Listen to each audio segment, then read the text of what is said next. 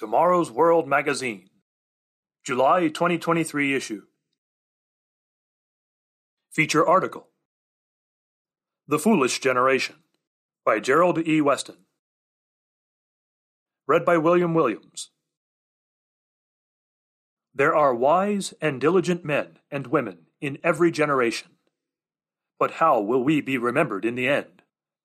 Hindsight will not look kindly upon us. Article begins.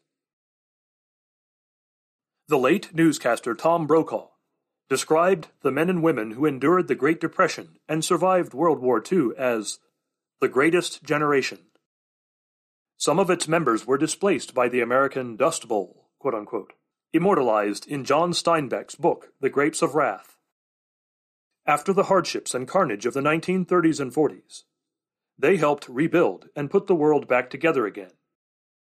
That was my parents' generation. Life was often hard, and they faced many challenges. Those who have never studied the history of that generation likely do not appreciate its accomplishments. But was that truly the greatest generation? Those living through the first half of the 20th century are certainly contenders for the title. But they are not alone. Every generation has its challenges, some more than others. We who are older may be tempted to think that there will never again be the likes of Henry Ford, John D. Rockefeller, or Thomas Edison. Other great names from the past come to mind, such as Alexander Graham Bell, Johann Gutenberg, Marie Curie, Louis Pasteur, George Washington Carver, Sir Isaac Newton, and Aristotle. And there are countless others whose names we may not know, but who contributed greatly to the world we now see. As in the past, this generation has its greats. Steve Jobs, Bill Gates, Jack Welch, and Oprah Winfrey. And others come to mind. Consider Elon Musk, the architect of the most successful electric car company in the world. He is also busy sending rockets and satellites into space and plans to send men and women to Mars, all while finding the spare time to buy Twitter. When it comes to technological advancements, our age must surely be second to none. Never before has the world seen such technological advances come so rapidly as they do now. Artificial intelligence, that is AI, is now talked about everywhere. The term and some of its uses are not new, but, especially in recent months, it has taken on new implications. The speed of its sudden breakthrough is breathtaking. Its potential for science, medicine, and industry carries the promise of transforming our world for the good, but its potential for mischief and destruction is ominous. Some think it could end civilization. So what about us today? If we could immediately go forward 75 years and view from there a snapshot of our current world, how would the future judge us? What moniker will we be given in the future? Will it contain the word great? Or will today's world garner far less esteem? Subhead: How will we be judged? Will this generation be the new kid on the block who dethrones the previous king of the hill? Could ours be the greatest generation? How will we who live today be viewed by future generations? Rockets to the moon, GPS, electric vehicles, AI, smartphones. All are the result of the accumulation of knowledge over mankind's time on Earth, and all owe their existence to previous generations of advancement. Each, for instance, relied on Gutenberg's invention of a movable type printing press nearly 6 centuries ago. Without his breakthrough, there would have been no proliferation of books, paving the way for breakthroughs in our modern world. This is truly an amazing world we were born into, but smartphones, laptops, air transport, electric vehicles, and air conditioning do not tell the whole story. While mankind has shown genius for invention and innovation, every generation has failed miserably in human relations. Aircraft carry not only passengers and cargo, but also powerful weapons of war. Virtually every invention provides new ways to kill, subdue, or scam one's fellow man. The technology that sent men to the moon and brought them back safely has not enabled us to get along with one another. There are too many failed marriages, too many murders, rapes, and assaults. Too many wars, cutting short the hopes and dreams of millions. The Internet may bring families together and proliferate knowledge, but it also destroys families and lives as it proliferates pornography and facilitates endless new scams and deceptions. The greatest generation, quote-unquote, failed to put an end to war or any of these other human problems, and so has every generation since. Human nature is clearly inadequate, incomplete.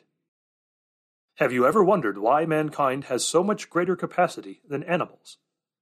Even the animals with larger brains fail to come near to man's capacity to reason, to think, to innovate. None can go to the moon and return. None can build a radio, a television, or a computer. You may love your pets and even find their intelligence amazing, but there is something fundamentally different between you and them. What makes the difference? How is it that man can build machines to go higher, faster, and farther than any animal? Evolutionists tell us that man is merely a higher animal form, but they cannot explain the huge difference in mental capacity between man and beast. So why is it that with all their intelligence, human beings cannot get along with each other? Why divorce? Why wars between nations? Why people scamming, robbing, bludgeoning one another? The answers can be found in the most famous book Gutenberg printed with his new invention. It is the Bible, and only the Bible, that reveals the answers to these fundamental questions. Its opening verses introduce us to something else evolutionists cannot explain: God's purpose for mankind. In the book of Genesis, chapter 1, God states, "Let us make man in our image, according to our likeness. Let them have dominion over the fish of the sea, over the birds of the air, and over the cattle, over all the earth, and over every creeping thing that creeps on the earth." So God created man in his own image. In the image of God he created him. Male and female he created them. Genesis chapter 1, verses 26 and 27. How many of us have read over these verses without considering what they mean? Read them carefully, in plain language. If it is not already evident enough, God did not make man after any animal kind, but rather after his kind. God's own kind.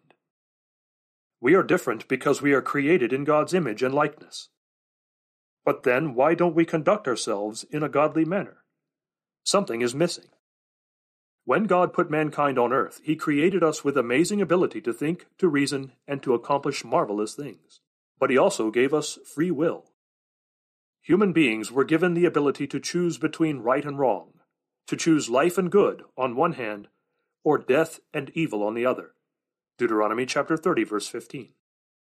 This choice was symbolized by two literal trees. Choosing the one tree would lead to blessings and life, but choosing the tree of the knowledge of good and evil would lead to curses and death. Deuteronomy chapter 30, verse 19, Genesis chapter 2, verse 9, and verses 16 and 17.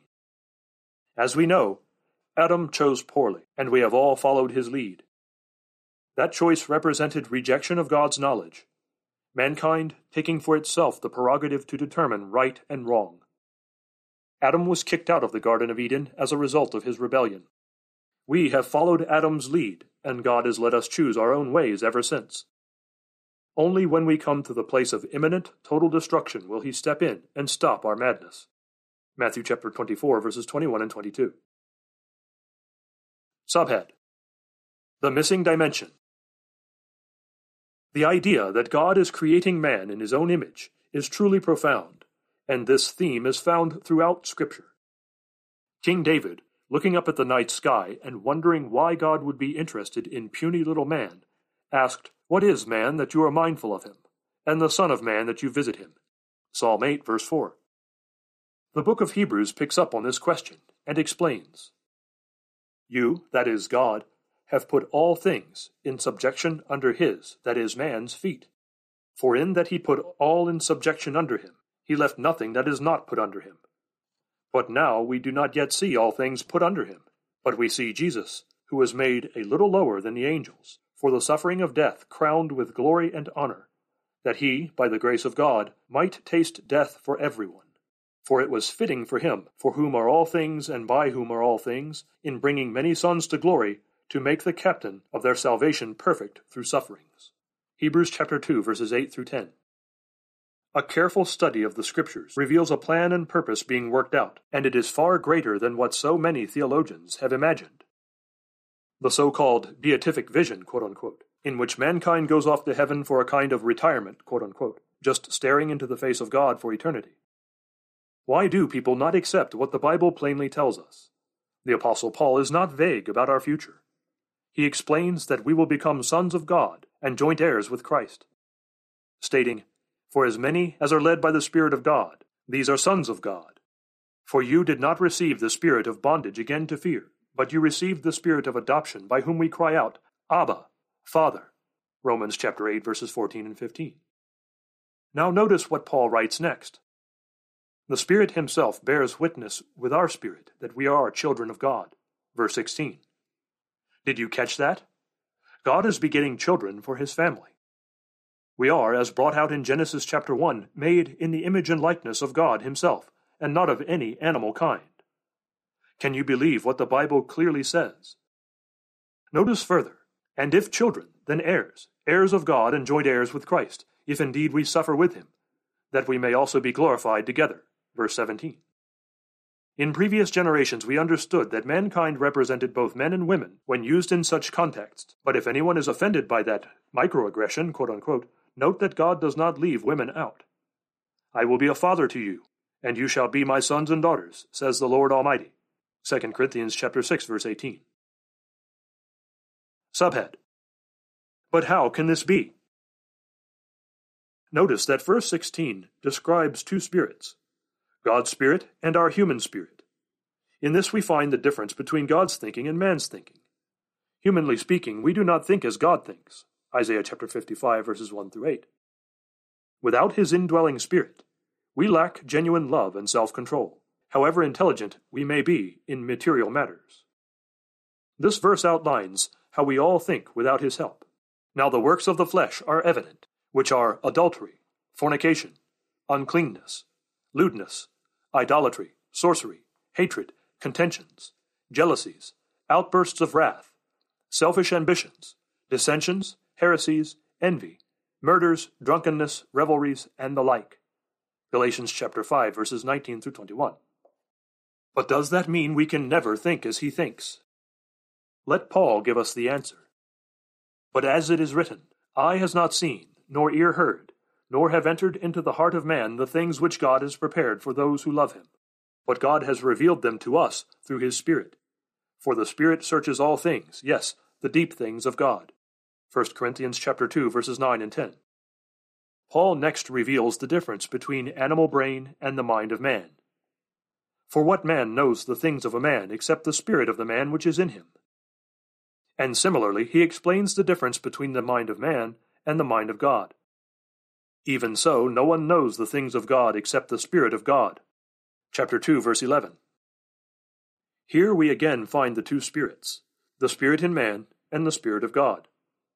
The spirit in man empowers the human brain to a degree that animals can never attain, but without the Spirit of God dwelling in us, we can no more understand the things of God than my dog Marcus could understand calculus.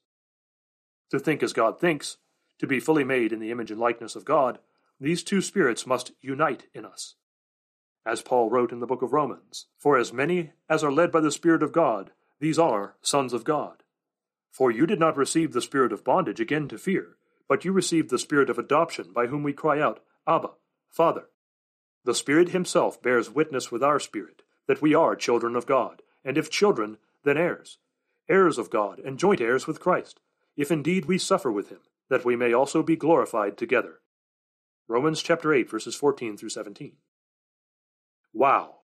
Read that again. We are to be children of God, heirs of God, and joint heirs with Christ. Subhead. A third spirit. This explains why man can build complex machines but cannot find the way to peace. Collectively and individually, human beings are unable to set aside selfish desires. The result? Paul makes it plain. Destruction and misery are in their ways, and the way of peace they have not known. Romans chapter 3, verses 16 and 17. The next verse explains what is behind it all. There is no fear of God before their eyes. But why does mankind reject God? The answer involves a third spirit, one that also works in the spirit in man. And you he made alive, who were dead in trespasses and sins, in which you once walked according to the course of this world, according to the prince of the power of the air, the spirit who now works in the sons of disobedience, among whom also we all once conducted ourselves in the lusts of our flesh, fulfilling the desires of the flesh and of the mind, and were by nature children of wrath, just as the others. Ephesians chapter 2, verses 1 through 3. So, we see the work of three spirits: God's Holy Spirit, the Spirit in man, and the spirit of the devil. These spirits are real, and the spirit in man is not an ever-living soul, as many mistakenly assume. As the prophet Ezekiel tells us, the soul who sins shall die. Ezekiel chapter 18, verses 4 and 20. We do not now have immortality. We must obtain it at the resurrection. 1 Corinthians chapter 15, verses 53 and 54. The human spirit enables the brain to think beyond the animal kingdom. It is an essence that empowers the physical brain to think far beyond eating, procreating, and surviving.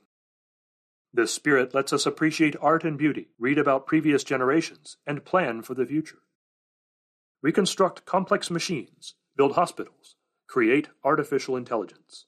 Yet we are incomplete without a second spirit, the Spirit of God. Only after baptism, picturing putting to death our old ways and submitting to God's will, and the laying on of hands by the ministry, do we receive the spark of God's mind and begin the process of being transformed into a person defined by God's own qualities, seeing that the fruit of the Spirit is love, joy, peace, long-suffering, kindness, goodness, faithfulness, gentleness, and self-control. Galatians chapter 5, verses 22 to 23. Subhead: How will God judge our generation? Technologically, we have built on the greats of the past, and we have greats of our own. No generation in man's history has seen the knowledge explosion we now have. Daniel chapter 12, verse 4. But that is not the whole picture. How will we be seen by future generations? What will they think about a generation in which a United States Supreme Court justice, along with leaders in government, university professors, and so many supposedly educated students, refuses to admit what a woman is? What will they think about a people whose mothers take their toddlers to be entertained by drag queens? What will they think about a society in which criminals are protected and the lawful are routinely ignored? How will they view a nation so foolish as to allow a de facto open border, allowing drugs and bad actors in? Will ours be viewed as the greatest generation, quote unquote, or will we be viewed as the foolish generation? Maybe even the dumbest generation. I suggest another name based on Bible prophecy: the generation that nearly destroyed all life. Matthew chapter 24, verses 21 and 22. But we can be glad in knowing that the story does not end there. In fact, after the generations of our present age, we will see the beginning of a new world of generations in whom God's Spirit dwells. Ezekiel chapter 11, verses 19 and 20.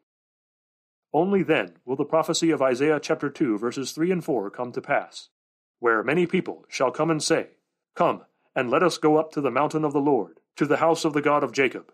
He will teach us his ways, and we shall walk in his paths. For out of Zion shall go forth the law, and the word of the Lord from Jerusalem. And he shall judge between the nations, and rebuke many people. They shall beat their swords into plowshares, and their spears into pruning hooks. Nation shall not lift up sword against nation, neither shall they learn war any more." This is the message Jesus proclaimed of a time when the kingdom of God rules on earth. Mark chapter 1, verses 14 and 15. This is the same message we preach, the message of tomorrow's world, when God will raise up the genuine greatest generations. End of article. May we suggest the study guide, What is the Meaning of Life? Discover the glorious purpose of every generation of human beings. Request this free printed booklet from the regional office nearest you, or order at tomorrowsworld.org.